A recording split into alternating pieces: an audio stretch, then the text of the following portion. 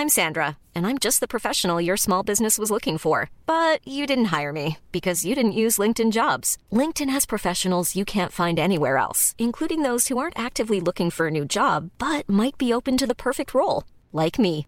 In a given month, over 70% of LinkedIn users don't visit other leading job sites. So if you're not looking on LinkedIn, you'll miss out on great candidates like Sandra. Start hiring professionals like a professional. Post your free job on linkedin.com/people today. Life is full of what-ifs. Some awesome, like what if AI could fold your laundry? And some, well, less awesome, like what if you have unexpected medical costs? United Healthcare can help get you covered with Health Protector Guard fixed indemnity insurance plans. They supplement your primary plan to help you manage out-of-pocket costs. No deductibles, no enrollment periods, and especially no more what-ifs. Visit uh1.com to find the Health Protector Guard plan for you. Wow. Nice. Yeah. What you're hearing are the sounds of people everywhere putting on Bombas socks, underwear, and T-shirts made from absurdly soft materials that feel like plush clouds. Yeah, that plush. And the best part? For every item you purchase, Bombas donates another to someone facing homelessness. Bombas. Big comfort for everyone. Go to bombas.com/ACAST and use code ACAST for 20% off your first purchase. That's bombas.com/ACAST. Code ACAST. Hello and welcome to the Living History UK podcast, a podcast for the discerning and knowledge-hungry historians out there. You can support our podcast and get much more from Living History UK by joining our Patreon from just £1, and by doing so, you'll be a part of an ever-growing community and really help to make a difference as we strive to keep history alive. But for now, enjoy this podcast. Hello and welcome to episode 84 of the Living History UK podcast. And what a treat you've got in store today. Not only have you got me, you've got Danny and Pete also joining me on the podcast, and we're going to be answering questions that have been sent in from you guys, the listeners. So without further ado, the first question we've had in has come from Charlie Tooley, who we met at last year's Victory Show, and I'm sure we're going to see him again this year. A fantastic up-and-coming living historian and huge fan of the channel and podcast to boot. And his question is, and I'm going to direct this straight to you, Danny, what do you think gets people into living history? And how do people who aren't interested end up becoming interested in the hobby? Well, I think that way, if you look at that question, you can kind of look at it as two angles. I got into it because, A, the love of history and the starting of collecting. And I think it's those who look at it from the practical side of looking at history and then saying, well, how did they do these things? So that's how I see it. And also, we want to take it to the next step, especially with events and collector societies, etc. So that's how I see it from. How about you, Pete? Yeah, I've never been much of a collector for say. I have got original items and that, but I've never really been a collector. So the angle I came in from it was just a lover of history from a very young age, and then found out about living history, went to an event, thought it was brilliant what these people were doing, and I wanted to be part of it to share the knowledge. And that's how I got into it. And so, I think a lot of people's paths can be very similar, but also very different at the same time to why and how, I think. I think there's a myriad of different avenues that people come into this incredibly amazing hobby. I think you've touched on a couple of them already. And I think one of the main routes, specifically from a personal viewpoint, but also from speaking on behalf of many people who get involved in living history, is from TV and film and from literature as well. You know, having grown up in the 90s with the Sharp series on the TV, as I've mentioned a few times, that really got me interested in history before the internet, of course. But, you know, with series like Band of Brothers, SAS Rogue Heroes more recently, and I'm sure Masters of the Air next year, or even this year, one of the two anyway, that's going to be, you know, really opening a door for people to start exploring the world of living history. And so long may it continue as well, because it's a fantastic way for people to see what that bit of history is like and to give them a bit of a flavour and to ultimately bring that bit of history to life.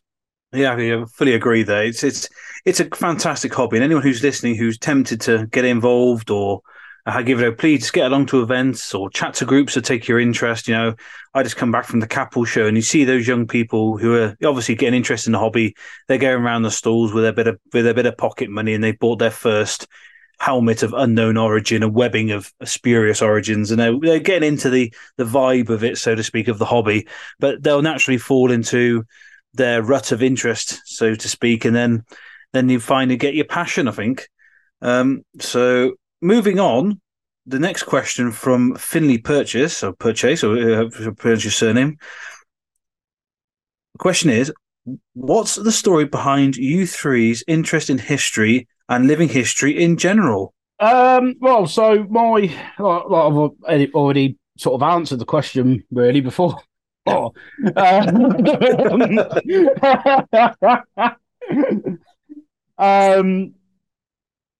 my actual interest came from watching war films. That's how it all originally started, because obviously we're of the generation where they still had like the Sunday afternoon war film from the 1950s or the 60s. And then from that, my gran introduced me to Dad's Army. And then as I got a lot older, maybe 10, 11 years old, I actually then had that realization that although some of these films aren't true to life, they're actually based on real events. So like Dad's Army, there was a home guard, things like that. Or you got the films like A Bridge Too Far, where there is actual fact in there and they're actually real, portraying real people. And that's what then spurred me on from that age to start sort of researching it, started reading books, watching documentaries and things like that. And that's how it all spurred for myself.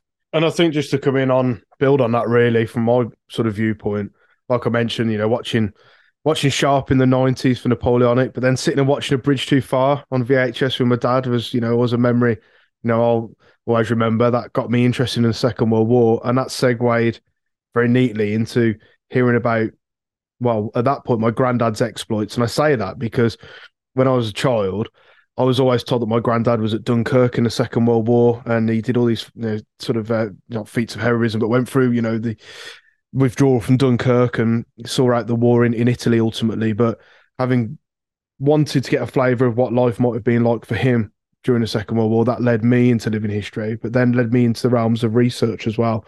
And subsequently finding out that he wasn't even at Dunkirk. He was actually, evacuated from the Brest Channel ports during Operation Arrow, which is even cooler, really. But I think, but it's those two main routes for me, definitely the family history, and then also coupled with, having that sort of flavour and excitement of what that specific period of history would have been like, having seen it through TV dramas and through film also.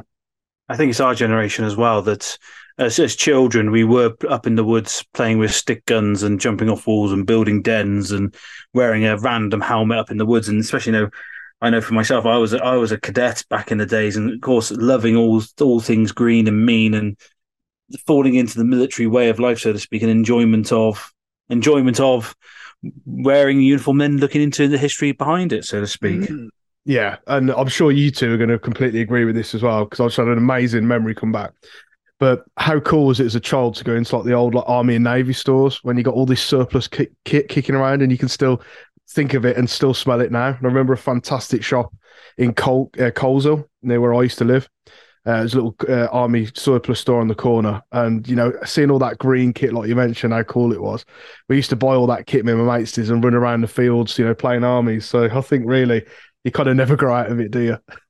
No, that was like my Saturday morning treat when I used to go downtown with mum and dad. If I behaved myself, I was allowed to go and have a look in the army surplus if I behaved myself around town. So that was a very rare occasion. I was never allowed to buy anything, or they never bought me anything. I was just allowed to go and look at things. So things never change. You're that awkward customer who just sat there and looked at things.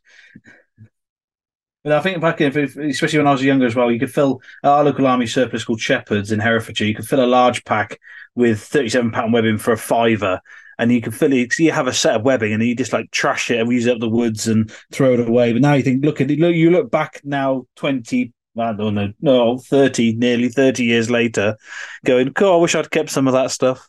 Yeah, it's when you actually cast your mind back on some of this kit, you're like, I used to roll around in that stuff, but now it's worth a bloody fortune in some aspects.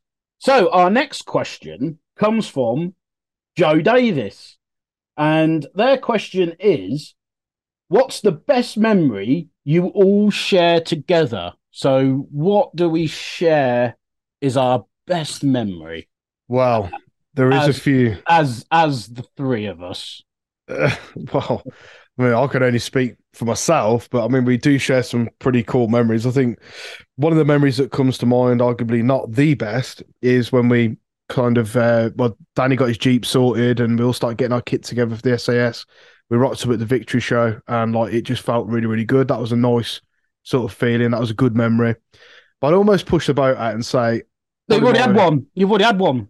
Yeah, that was a secondary. That was a secondary. But yeah, I'd say my favourite memory is when we pulled off this year's Live History UK Festival. We just kind of the stage was set, the punters were coming in, everything was working just about, and everything was where it should be, and we all just kind of like looked at each other. And we were like, yeah, this is it. This is cool. You know, that was a real sense of achievement and fulfillment as well. Daniel. Well, I think my greatest memory is Peter making the brews at Victory Show because I've always hold that dear to my heart.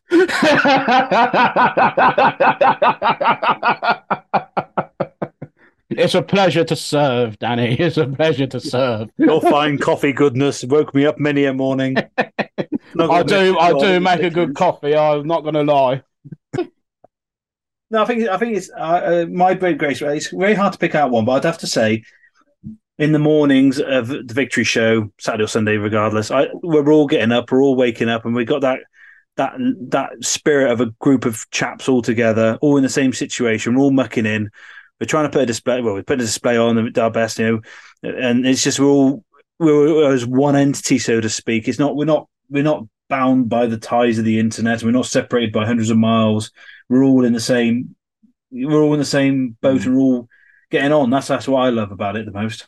And of course, we have Pete Neal's exploits at Beefy Boys almost 1 year to the day. That was a pretty good memory. It wasn't probably the best memory for you, though, Pete. But no, it wasn't. I was in a bad way after that. I was in a bad way. Is that the fan? Yeah. Oh, my legs hurt. Yeah. So that actually leads me very nicely onto my favourite memory of the three of us, when we actually made it to the top of Penny Fan and not going up the tourist route. So because we didn't go up the tourist route, we went up the hard way. Yeah, I think that was one of the best moments of the three of us together. I think was getting to the very top, and it was a really clear day, and you could see for miles and miles. Yeah, and I think, to be honest, that was a nice, fulfilling feeling as well. Not just reaching the top, but just kind of realising how much money we'd raised for such a good charity as well. And I think really we ought to do something this year, but that's something for the planning room, I think, and on another podcast maybe. But yeah, we'll move on to the next question. And this comes from Dan Veteran over on TikTok, one of the veterans who came and supported the festival early this year, a top bloke. And his question is, how did you guys all meet? And what has been your biggest and toughest challenge to date? Danny, the floor is yours. Well, I think the way we met, we've known each other in a hobby. I've had the pleasure of knowing Peter for many a year. But I think for me, I came basically out of World War II retirement, so to speak, after seeing the actions of Living History UK starting up, and actually the positivity around the scene, not just turning up to a railway event, doing line dancing, actually doing proper living history. So that's how I came. I came in as a bit of a late comer, so to speak, out of retirement.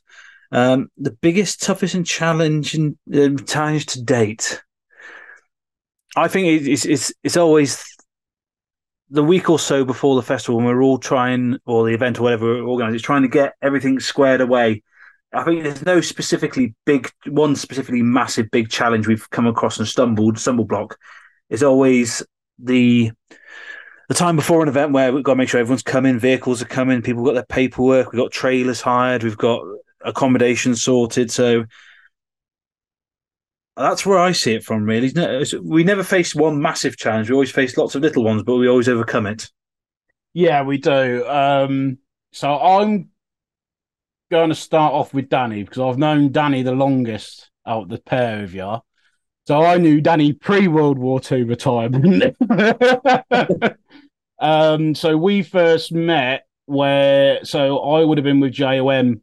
So that was Just Ordinary Men at the time, doing First Airborne Recce. So that would have been round about 2007, maybe 2008 at a push.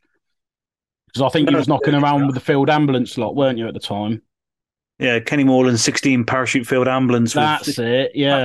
Captain TikTok himself, Dickie. Yeah. That's when we used to meet on the thing called the Posse Forum. We didn't have Facebook. I know. Yeah, we do often talk about that, don't we? Like how things have changed with the aid of technology. Like we'll talk about like when you'd get the group letter get sent out to you and things like that. But now it's just all done in a Facebook message or a WhatsApp. So that's how I met Danny. That's how we crossed paths. All those many years ago, originally. And with Steve, I met Steve in 2015. Yes, it was 2015. So what happened is that I wanted a inert Baker rifle to go on the top of my fireplace, because who wouldn't? You know what I mean? So I posted it on my group page, the group I was with, still with them, the Rifles Living History Society, doing First World War. And suddenly I get this message come through going, "Hi, how you doing? I'm from Reenactment Supplies, and I do sell inert Bakers." And I'm like, "Okay, sound." Well, then we start obviously chatting away, and then he goes, "Do you, have you thought much about Napoleonic stuff?" I said I'd love to do Napoleonic, but I've never found a gateway into it, if you know what I mean. But I've heard like from people who were in it, like how expensive it is and all the rest of it. So I just never done it. And he goes, "Oh yeah, but I also see you play a bugle as well." Now I'm in a group called the 5th 60th, and we have an opening for a bugler. If you'd like to join us, I'm like, "I don't know. I've got to get all the kit." And I know it's all right. We have group kit. We can kit you out for a day. And then that was it. I agreed to go to one of the training days, which I think was literally like a month or two later after that, because they'd just got back from Waterloo 200, like quite literally just got back from Waterloo 200. And then that was it. Yeah. So since 2015, Stephen's had the honour of knowing me. Oh, yeah. I have indeed, yes. The pleasure, or some might say misfortune, but no, definitely a pleasure. It's I mean, there's no point me going over old ground. Pete's obviously explained, how we've sort of met. I mean, I kind of recognised Danny from the scene, the circuit, I should probably say. That's a better way to describe it. The living history scene, that is, nothing else. And yeah, kind of through Jake Brown, sort of turning up on TikTok. We kind of like had mutual friends, and yeah, rest is history. But I think the biggest challenge, really, that from a personal point of view, I sort of face now, is the kind of strain to consistently get content out. Really, I find it quite hard to find the time to do it nowadays. When I set up the whole Living History UK venture, I had a lot of time on my hands. We were going through COVID, of course. But it's hard to keep that impetus up now, because obviously it's not our jobs. We don't do it full time. It's what we do in our spare time. But I think that's really sort of the toughest ongoing challenge, is just to continuously get content out there. I just realised I didn't do my challenge. Quite correct. So, Peter, what is the toughest challenge you've faced to date so far? Getting up in the morning. No, there's a couple that spring to mind, and you brought up a very good one, Steve. Getting content out, because that is a challenge. Like when you're sat there tapping your fingers, going, "Oh, what do I do next to put on the TikTok or something like that?" And I was like, "Oh." And then it's like that pressure of people going, "Oh, you ain't posted for a long time." Yeah, because I've got a life. But challenge, I've got two, but I'll go with this one. I'd say doing Christmas truce in minus temperatures. That I'd say that's a bit of a challenge in itself, because that's sort of going sort of knee deep into living history, and you're learning a lot from it. But in those conditions, things could go quite drastically wrong if you don't do it right. Because I think the last truce we were at, it went down to -3, I think it was, and we're outside in a trench in -3, out on Prowse Point. So we're actually on the ground where the blokes were at Christmas Eve. So I think that's a challenge. But yeah, that's what I'd say my challenge is. I've got a couple, but I think that one's a nice one. Not many people can say I've done living history at -3. So our next question comes in from our longtime supporter over on TikTok under his code name of Wood Muffin. So his question he poses to us is, favorite wartime story of individuals, either heroic or funny? And I'm going to pose that to Stephen. Oh, it's that's I don't know. It's a tough one. It's quite hard to find a funny war story, I think, really. I think thinking of Jack Churchill going ashore with, like, you know, sort of like a bow and sword and all that, that's like different, let's say. I wouldn't necessarily say it's funny. But I think down the heroic route, I would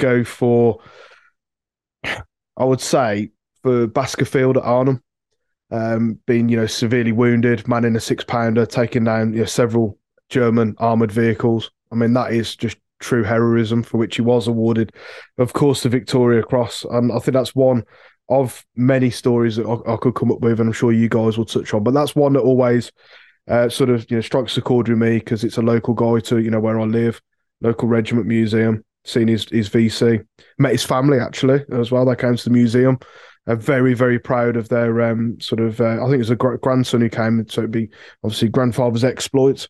And yeah, Baskerville and his VC at Arnhem. And I mean, you could throw Kane in there as well, but that's the most sort of heroic war story, manning the 6-pounders, taking out, you know, vehicle after vehicle, almost single-handedly, whilst being, well, mortally wounded. So yeah, that's the one I'll come up with for most heroic. I would go with so my main will, I suppose, so like go for like acts of heroism is just assault on Pegasus Bridge, because I think the story of the assault on Pegasus Bridge by John Howard and his men was absolutely breathtaking. Especially, you know, they took the bridge in 15 minutes, but then they held it for over 24 hours, and all the little stories of the individual actions and that was taking place on the bridge as well. And if they hadn't have done that, D-Day wouldn't have happened, because 21st Panzer would have got their tanks over the bridges, and that would have all been for nothing. But my actual story I've got is more of a personal one, because obviously doing what we do and being the generation that we are, we were very fortunate to speak to World War II veterans. And, you know, it's a shame that we never got to put all of it on, you know, onto cassette, really, because all we've got now is what they told us in our minds. So they're just literally just a living memory now. But I refer to my old mate, Freddie. So Freddie was in the Ox and Bucks Light Infantry. He was in the 2nd Battalion. He was airborne. And he told me no end of stories, funny, horrific, all sorts. He didn't leave no page unturned, bless him. But there's one story that springs to mind. Is I think he said they were in Germany. I want to say Germany, and they'd been on a roll for about 3 days, and his commanding officer walked up to him. He said, "Right, you and your men." Because he was a platoon sergeant. He said, right, you and your lads need to go and get your heads down, because they were part of was it Defence HQ Defence. They were part of a Poleston crew. And he goes, right, you and your lads need to have a rest. You've been on the roll for 3 days. So there's a hotel down the road. Get yourselves in that hotel and get your heads down for a bit. We're being leapfrogged now anyway. So what I meant by leapfrog is that the Gliderborn lads have now halted and the Paras were taken over. So used to working like a leapfrog. So it'd be Gliderborn, then the Paras, Gliderborn, Paras. That's basically how they kind of operated. So they get into this hotel and he spoke to his mate Ozzy. Obviously, this bloke was called Osborne, but he said Ozzy was always a bit of a rogue. And he said we walked into this place, it'd been stripped bare, and he goes, yeah, you know what, Freddie? I reckon we might find some booze round here. He goes, oh, don't be, don't be stupid. Like, you can see the place has been absolutely ransacked. There's there's nothing. It's like we're lucky there's a carpet. So, but his mate disappeared, and they all started getting their heads down. And Ozzy came back. He goes, "Here, Freddie, you want to come have a look at this, mate?" And he goes, "Oh, come on, all right." He goes, "Well, I'll just humoured him."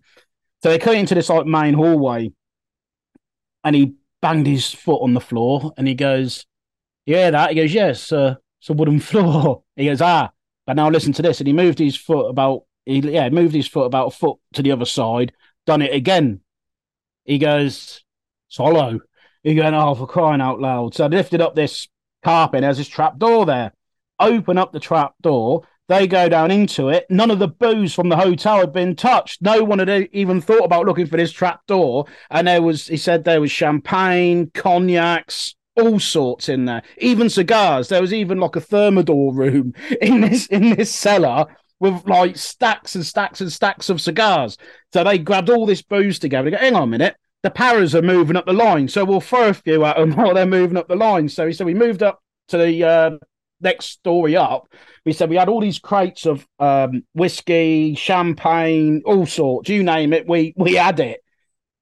And as the Paras are moving up to take over on the line, he said we're like whistling down to them. They're looking up and they're dropping bottles on top of them, and they're grabbing them and then stuffing them into their smocks as they move up the line. But then with the cigars, his driver, Careless, they called him Careless because he overturned a Jeep on Salisbury Plain. But Careless, yeah, he walked out with about 10 boxes of cigars, and they're like proper, like big fat Cuban ones. He said he walked out with these 10 boxes, threw them in the back of the Jeep, and Freddie goes, "What do you think you're going to do with them?" He said, "Well, I'm going to smoke them, aren't I, Freddie? What do you think? What do you think I'm going to do with them?" And he said that was it. He said, in Careless, rest of the war, he was like an American with this great big cigar hanging out of his mouth while he's driving this bloody Jeep along. So yeah, so that's my amusing story. I think when I look at it, funny stories, they're not really funny, but this is quite a funny, a twin-edged sword type funny story where, especially with POWs, one story of one guy receiving mail from home in a prisoner of war camp, and part of it was his gas bill. And another one who came home after 5 years, he walked into his local pub and the bloke turned around to him and said, "Oh, where have you been then?" So it's not really funny, but it shows the sad side of it. There's all various funny escapades you hear, especially at battalion level. And when you read the officer's fine book in the Herefordshire Regimental Museum, there's always things where such and such an officer has been found indecent with a goat, fined 2 weeks' pay, and stuff like that. So there's always quite little quirks like that. But it's my heroic wartime story. I'm going to play a bit of a Joker card here and say, well, because Woodmuffing has not said specifically which war it is, I'm going to play going back to the dark days of 1972 when the SAS were out in the Oman during the Battle of Mirbat, and the man who should have got the VC, Sergeant Laba Laba, if you've never heard of the story of the Fijian SAS Sergeant Laba Laba, please go and read it now. The man is a hero and should have got the Victoria Cross, but because the Battle of Mirbat and the SAS training team who were out there at the time was a secret war, an advisory war, an advisor's war, shall we say, he never got the VC. But the man was an absolute hero. He'd been shot several times. He operated a 25-pounder field gun on his own, which is normally a 4-man crew, and he held back over 400 insurgents, as we call them nowadays, single-handedly. So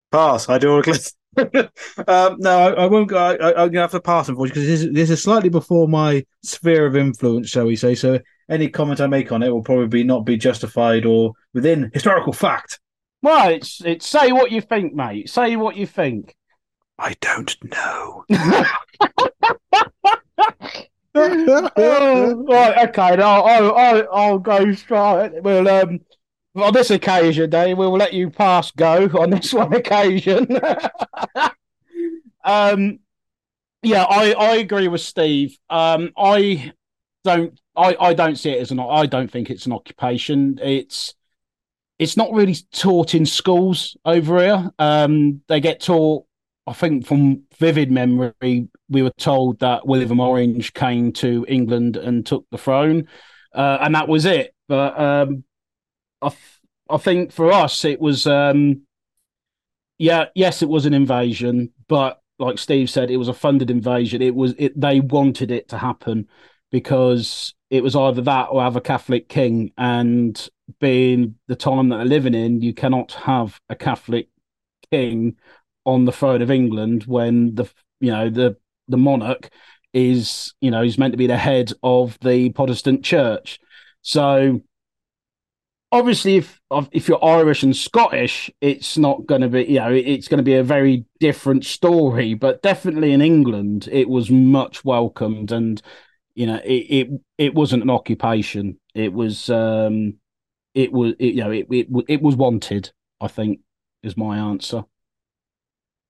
And it's a magnificent slice of history. We don't talk about some of these, like the English Civil Wars. We don't really talk about them enough, really. I mean, that should definitely be taught in school. That's where we have that turning point of modern democracy, where we had, we were a republic. That's crazy to think that, really, with the coronation issue and so forth. But yeah, the Glorious Revolution, late 17th century, it's really interesting. I mean, my knowledge isn't magnificent on it. It's been a few years since I've brushed up on it, but it's definitely something we should dedicate a whole podcast episode to, I think, because it is really, really fascinating. And it is the last successful invasion of the British Isles. He's a very interesting bloke as well. He's a very good soldier as well. Absolutely. Absolutely. So, of course, kind of that period started laying the seeds for the Navy becoming the power it was going to be, around the world trade, the empire, and also the army, because John Churchill, famous general, Well, he made Churchill. Well, yeah, he ultimately was one of the making Winston Churchill. Yeah, yeah. John Churchill was one of the generals who was quite influential. He stepped away from King James II at the time and sided with William of Orange, which was quite notable. So there's some key players in there, some great stories to come out with, and the seal of England, the Grand Seal. James actually threw that in the River Thames as he left London, which is quite mad to think, really. Almost mimicking the scenes of the start of the First Civil War in the early 1640s, when Charles I fled London and took the seal with him to York. So you can almost appreciate, with that short amount of time, people's living memory was there, where we could have another civil war on our hands here. We don't really want that. Let's look at doing this a different way. So let's casually invite someone to become king and cut out what happens in between. But yes, the next question. And especially having a plague afterwards as well. Like, not only you had like that huge death rate from the Civil War, you then had that plague that decimated the country as well. So, in that way, from population wise, the country's on its knees. So you couldn't have a civil war. Yeah, Great Fire of London as well, post-Civil War, pre-Glorious Revolution. A lot goes on in that period of history. It is almost spellbinding. But yeah, the next question we've got is probably links in with this one, to be honest, but we'll see where we go with it. So this is sent in by a good friend of ours, Mel. He listens to podcasts on a frequent basis, living historian himself. We've done events with him in the past. But yeah, Mel, you are a legend. So if you're listening, we all think you're a legend. And thanks for the question. And the question is, I've built you up here, haven't I? Built you up. It's what time period in military history is most misrepresented? E.g., what people think or have been taught. Danny, I know you didn't get a chance to shine on the last question, so the floor is yours. Which period of military history is most misrepresented? I'm going to turn round and say, especially within the living history world, it's the home front. I know it's probably not the most glamorous of things that have been misrepresented, but I think when you go to a lot of the steam railways class events and living history events, the Home Guard gets this horrible tarring with Dad's Army-ism. Every member of the Home Guard was a bumbling old fart who couldn't do much, didn't know much, and was there for the comedy factor. Whereas the Home Guard, at its strength, was a very professional home army, and you can look at the association with the auxiliaries, and the other home defense units, like the ARP. These were very. Again, a lot of these guys were Great War veterans and ladies as well, and they wanted to do their part, and they did it as professionally as possible. And I think, sadly, it is largely misrepresented within the living history community. That's a very good one. That is, Daniel. I have to say. Thank you, Peter. I'm racking my brains here, and I just can't think of a Korea. Never see it. Well, the boys doing Malaya at the festival. Yeah, you had lads doing Malaya, but you never see people doing Korea, though, do you? Mm. Korea is very misrepresented. You might get the odd person walking around dressed up as, like a 1950s national serviceman, but actually a group doing Korea, it's very, very rare. I don't think I've ever seen it. I think I've seen some people doing American in Korea once or twice, but actually British in Korea, I've never seen it. So my one goes with Korea because that's a very forgotten war, very forgotten conflict. Both very, very good choices.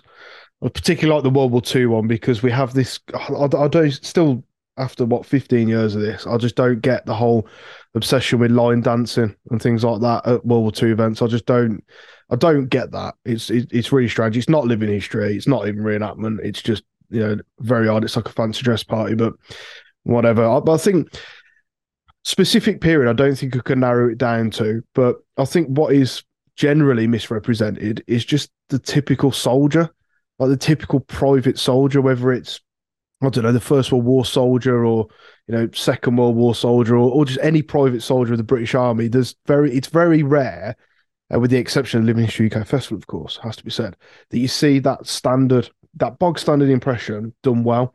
Especially a campaigning soldier. It's very rare to see someone, particularly in English Civil War, having done an event the weekend, although I'll touch on that shortly, that you don't see a soldier just like kind of having very little kit with him or just very practical kit, looking a little bit ragged, living in, the sort of boughs of trees or hedges authentically. We kind of miss that. And having gone to an event the weekend with the English Civil War Society, it was really quite refreshing to see the living history element was massive in comparison to the number of people who are like plastic camping or just turning out for, a little drill display.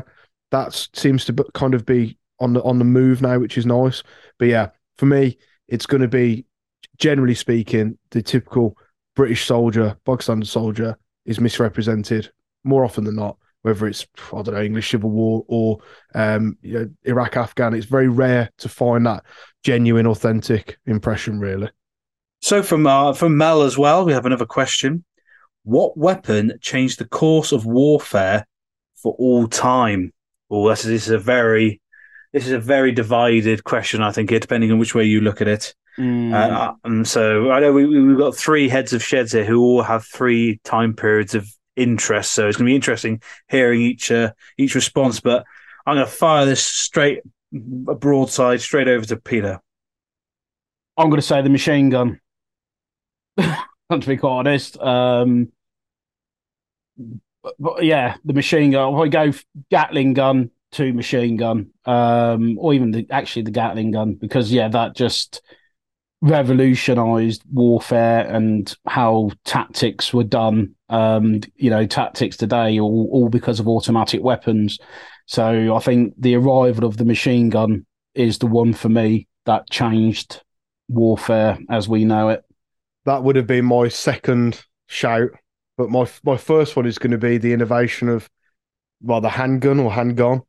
The first real use of like black powder, for instance, as a weapon. Obviously going back centuries there, but I think that was a real turning point that does essentially lead us to where we are today. So that kind of muzzle loading handgun would be the one for me, using black powder. What are you going for then, Danny? Well, I'm going to be cheeky and have two because I can. First, I'm going to pick on the mechanization and the manufacture of chemical weapons during the First World War, the proper full-scale industrial manufacture rather than just an army having a go, because that's changed how armies and wars have changed over since then, especially now with the nuclear threat, as it were. And my second weapon, if I'm going to go specifically for a weapon system, I'm going to go for the Gewehr 41. And my reason why, it is the first man-portable semi-automatic weapon. Now, you may think, there was the Bren, there was the Lewis gun, there was the BAR. They still really required a squad of men to maintain. Yes, the BAR could be operated by one man, but you chewed through mags far too quick. The Gewehr was really the Gewehr 41 and later the Gewehr 43, which led to the Sturmgewehr 44, the STG 44, was really the first man-portable assault rifle, which was semi-automatic, and the Sturmgewehr having the fully automatic function. Very good choices. Very good choices. Mm-hmm. Indeed. See, I wasn't quite expecting that from you either, Danny. I thought you was going to come out with something very technical. I thought I'd pull something back after you talking about William of Oranges or Tangerines or whatever his name was. Right, so our next question comes from actually a member of the Living History UK crew, which is JR. JR's question is... I hope this is being vetted. Yes, I've put it through the sense, so it's fine. I had my red pen out. For its time and against its contemporaries, what's been the best British main firearm? Nice and easy, straight in there off the bat. Short magazine, Lee Enfield. Martini Henry. Oh, two very good ones, and ones I'd have gone to at the top of my head. I challenged the Lee Enfield at the time because the Mauser action was superior to the Lee Enfield action when it first came out.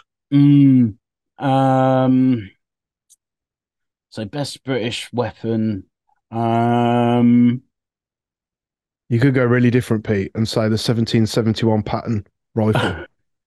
I could do that. It's not main. I could do that. I was actually, you know what? I was actually. This is a hard one now because you've both done obvious ones.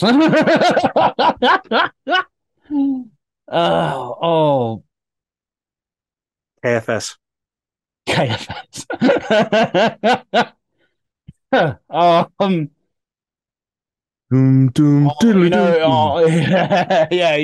I bet you can hear the cogs going, grinding. You know what? As you two have done bloody easy ones, I am as well. I'm going with the SLR. Good choice. I think it's an exquisite choice. Right arm of the free world. Oh, you're not saying that. That's all right. I took that one for free. Imitation is the better form of flattery, Daniel. We could go for the EM2. If you want to really be obscure firearms, go for the EM2 with that 6.5, whatever silly weird caliber they came out, which is the forerunner to the SE80. That thing, yeah. I'm going because he said it was issue weapon, weren't it? Or main weapon. But yeah, that's what I'm going to go with. I'm going with the SLR. I think the SLR was a very sound weapon. It's just unfortunately it didn't have an automatic function. Just you know what I mean. It didn't go full auto like the FN did. I think that was the only drawback of it. But it's still a very, very good rifle. And I think even today, it wouldn't look out of place on a battlefield, even today's standards. I don't think. My argument would be with the new DMR they brought in a few years ago, the designated marksmanship rifle, that is a 7.62 self-loading rifle, isn't it? Not just an SLR with a fancy kit on it. Yeah, pretty much, isn't it? Yeah. It's just a pimped up SLR. My SLR. Yeah. That's what I should have done. I should just brought all the old SLRs out of storage or just remade them and just go, there you go. Here's your rifle. We're bringing back a classic. Oh, sorry, we can't. We sold them all to Africa. We sold all our SLRs and Sterlings and spare GPMGs to Sierra Leone just before the Civil War. Yeah. But yeah, I think that's my good, safe, sound choice is the SLR. Very good. Very good. Sturdy rifle. Yeah. I think they're all good choices. I mean, and much loved by the men that used them as well. Well, still is, yeah. Still is. Frequently you'll hear people saying, speak to the blokes who used SLRs, and they went from that transition period of SLR to SA80. They're like, no, SLR every time. Mm, absolutely. But you could also throw into the mix the Brown Bess, of course. You know, much like every other weapon that was being used at the time, but that was going to be that was what I was going to come out with, believe it or not. I was going, should I say Brown Bess? Should I say Brown Bess? I'm like, no, I won't say Brown Bess. Because it was going to be, if I hadn't said SLR, it was going to be Brown Bess or Enfield rifle musket. It was going to be that was the avenue I was going to go down for black powder. But Brown Bess would actually be a good choice, as that is the weapon that carved an empire in the early days. I think the easiest way to just say is that all of the weapons and firearms used, you know, by and large in the British Army since inception have been really, really good, except for the SA-80.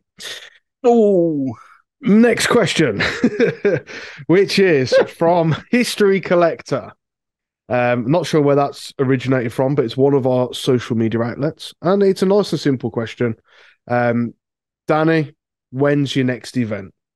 Well, our next event is actually going to be next weekend, the 15th and 16th of July, and we're going to be over at the Black Country Living Museum representing members of 1 SAS just prior to D-Day. So obviously next year being the 80th anniversary of Operation Overlord, when we'll be representing the behind-the-lines activities, which gets largely forgotten, I believe, within the living history scene.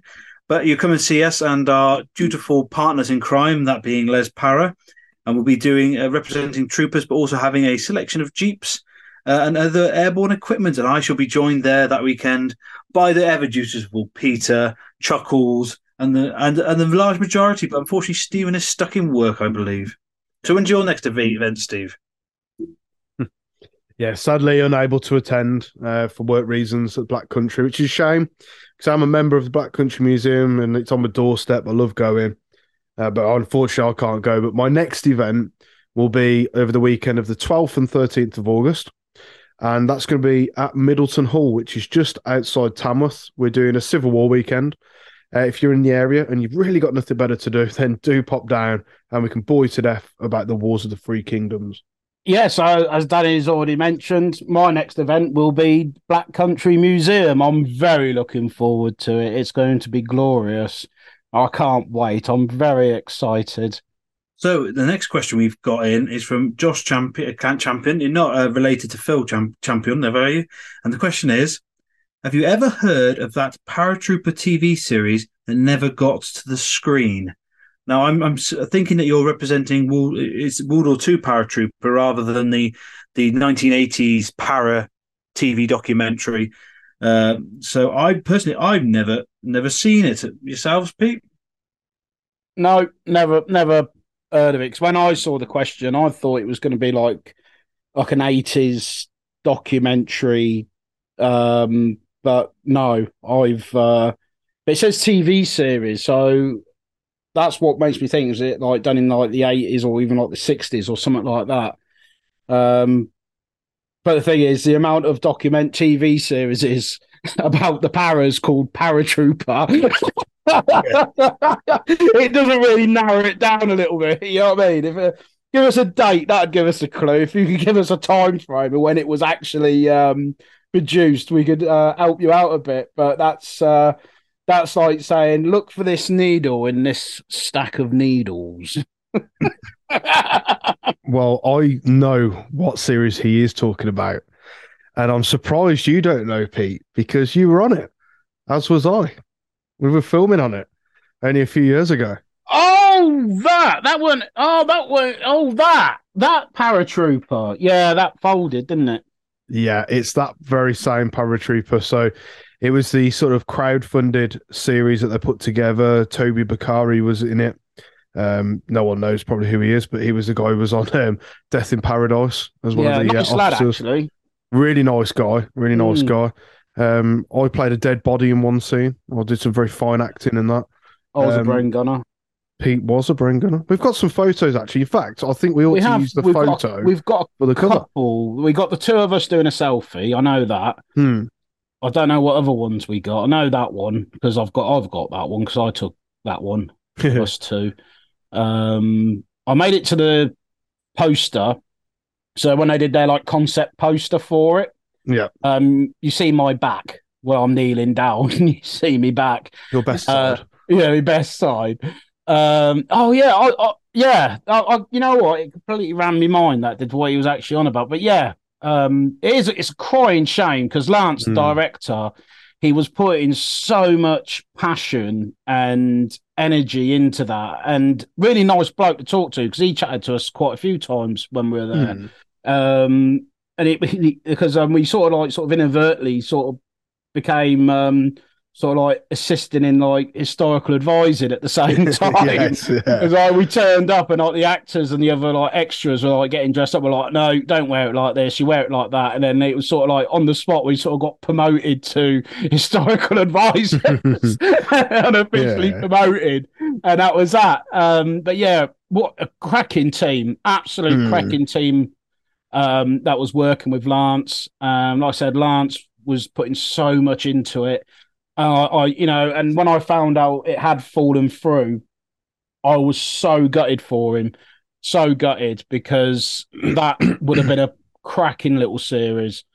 That would have been, and it wouldn't have been like some budget films that you see where like you can tell it's a budget film. He was actually making it with decent cameras and all the rest. So actually the quality of it, the film quality, would have been no different to Band of Brothers, as in film quality, and obviously acting quality would have been absolutely brilliant as well. But yeah, I'm just so gutted that I'm just so gutted for him that it just didn't come through because he was originally doing Pegasus Bridge. That's what he was doing to start off with. He was doing the story of Pegasus Bridge, and then that fell through, and then he then came up with the concept of Paratrooper instead, and then obviously that never happened. But shame, absolute crying shame, because it was great to be part of that project. I was actually, one of the projects I've been part of where I've gone, you know what, we're doing something here. Especially when we got unofficially promoted on the spot as well. So it's like that sort of cheered me up a little bit, like doing like when we go and do the not acting job, but the extras jobs and all that sort of stuff. We do what we're told. We do this and we do that. But then for for them to come up to us and go, right, you two, you're now our advisors for this.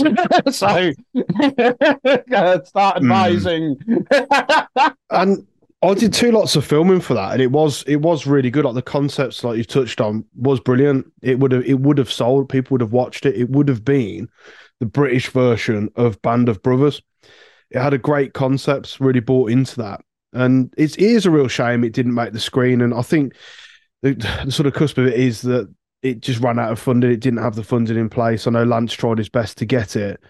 Couldn't secure it. Lockdown done it for him, I think. I think it's one of these lockdown things where, lockdown just killed it, I think. I think if lockdown hadn't have happened, I think that was the final nail in the coffin, was lockdown. And I don't think... He bought the book out. So he's bought the book out about the series. I think it's the scripts, because he's already said that he's not going to make it. He's getting on in years now. And for him to go through all that stress again, he just said, I just couldn't deal with that, having to go through all that stress again. So he has actually published a book of the script. So I should buy that, really, because I was one of the casted roles in that. Private Pembury. Yeah. Oh, so he's so he has published the script. I believe it's the whole script. I'm sure that's called Paratrooper, I think. But yeah, so how he did, he decided to put the script and a little bit about the fundraiser. I think he's done so I've not got it or read it myself. I just know that he's produced the book. I think there's a bit about, the fundraising, the concept of the idea, and the script is in there, because he said, I'm not going to be able to bring this project to screen now. So the only way I can actually bring this to the public light is to publish the script. And I think that's what he's done. And our next question comes in from another member of the Living History UK crew, Dave Sill. And his question is, if you could do any period in history, what would it be? And not one you've done already. Danny, are you there? Broadsword calling Danny boy. Broadsword calling Danny boy. I was deep in contemplation of what else I'd like to do.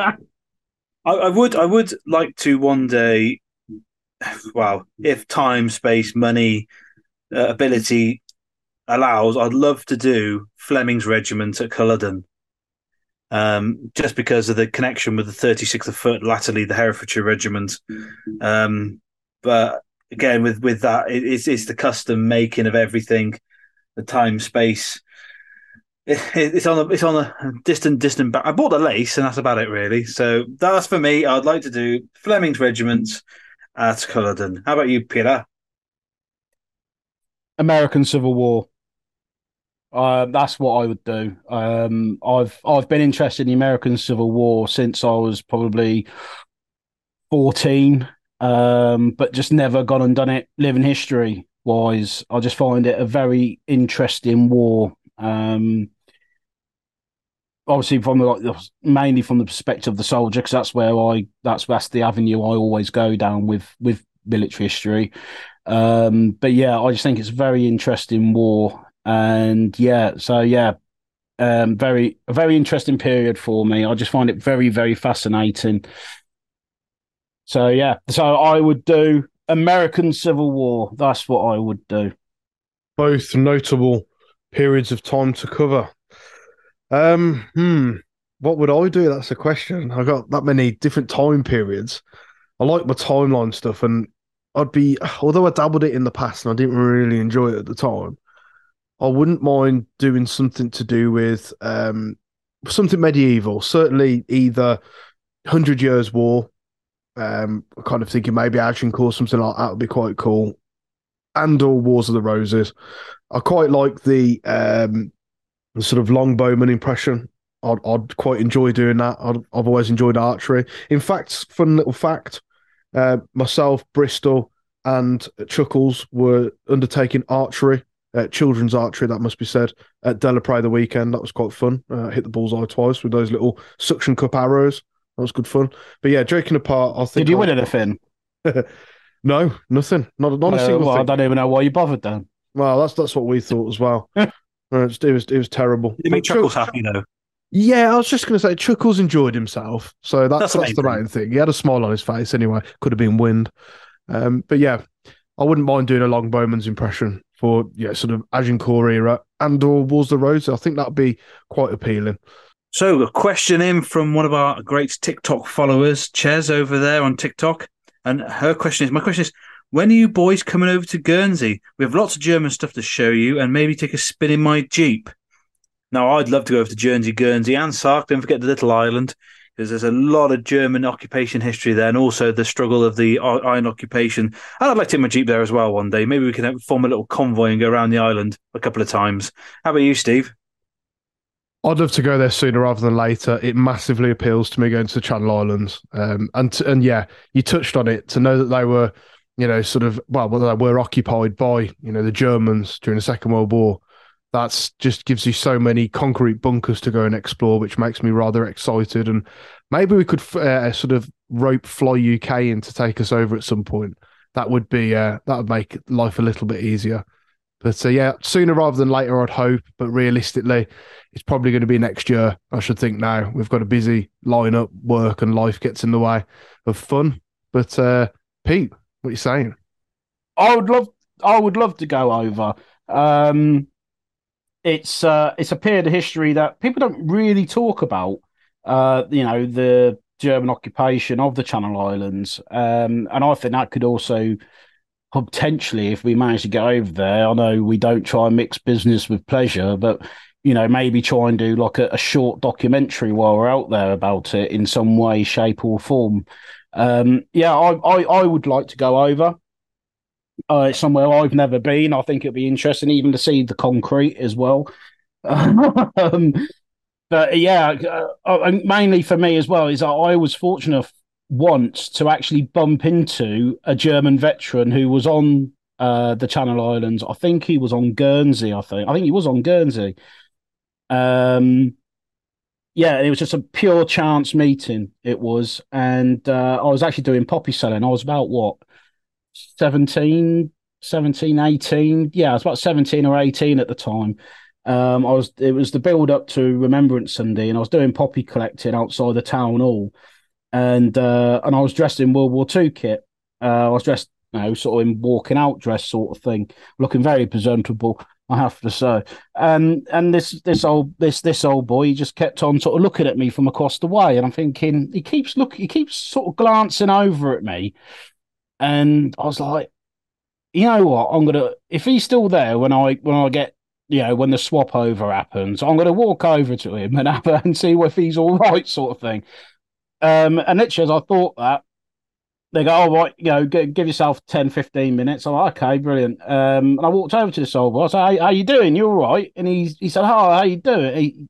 So when he started talking, it was an English accent, but there was something not right about his accent. There was a definite twang there. And he turned around to me. He goes, I'm sorry to say, I didn't wear your uniform during the war. I was like, all right. I was like, okay. Well, I was like, what team was you batting for then?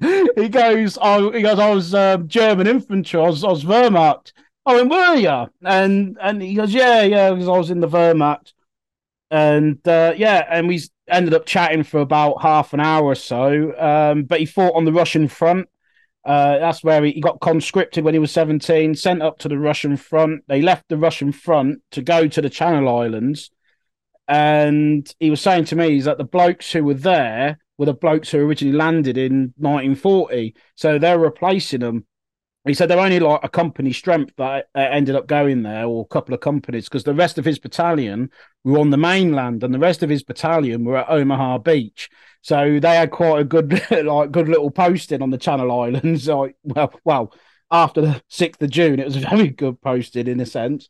And he started chatting, and he was saying about them having to, being starved out, and the locals, helping them out with like Red Cross food parcels and things like that. And when the British then finally did arrive, he said, yeah, we marched down. He said, our commander gathered us all up, and we literally, as soon as we saw the boat come in, we marched straight down to the quay and handed ourselves in.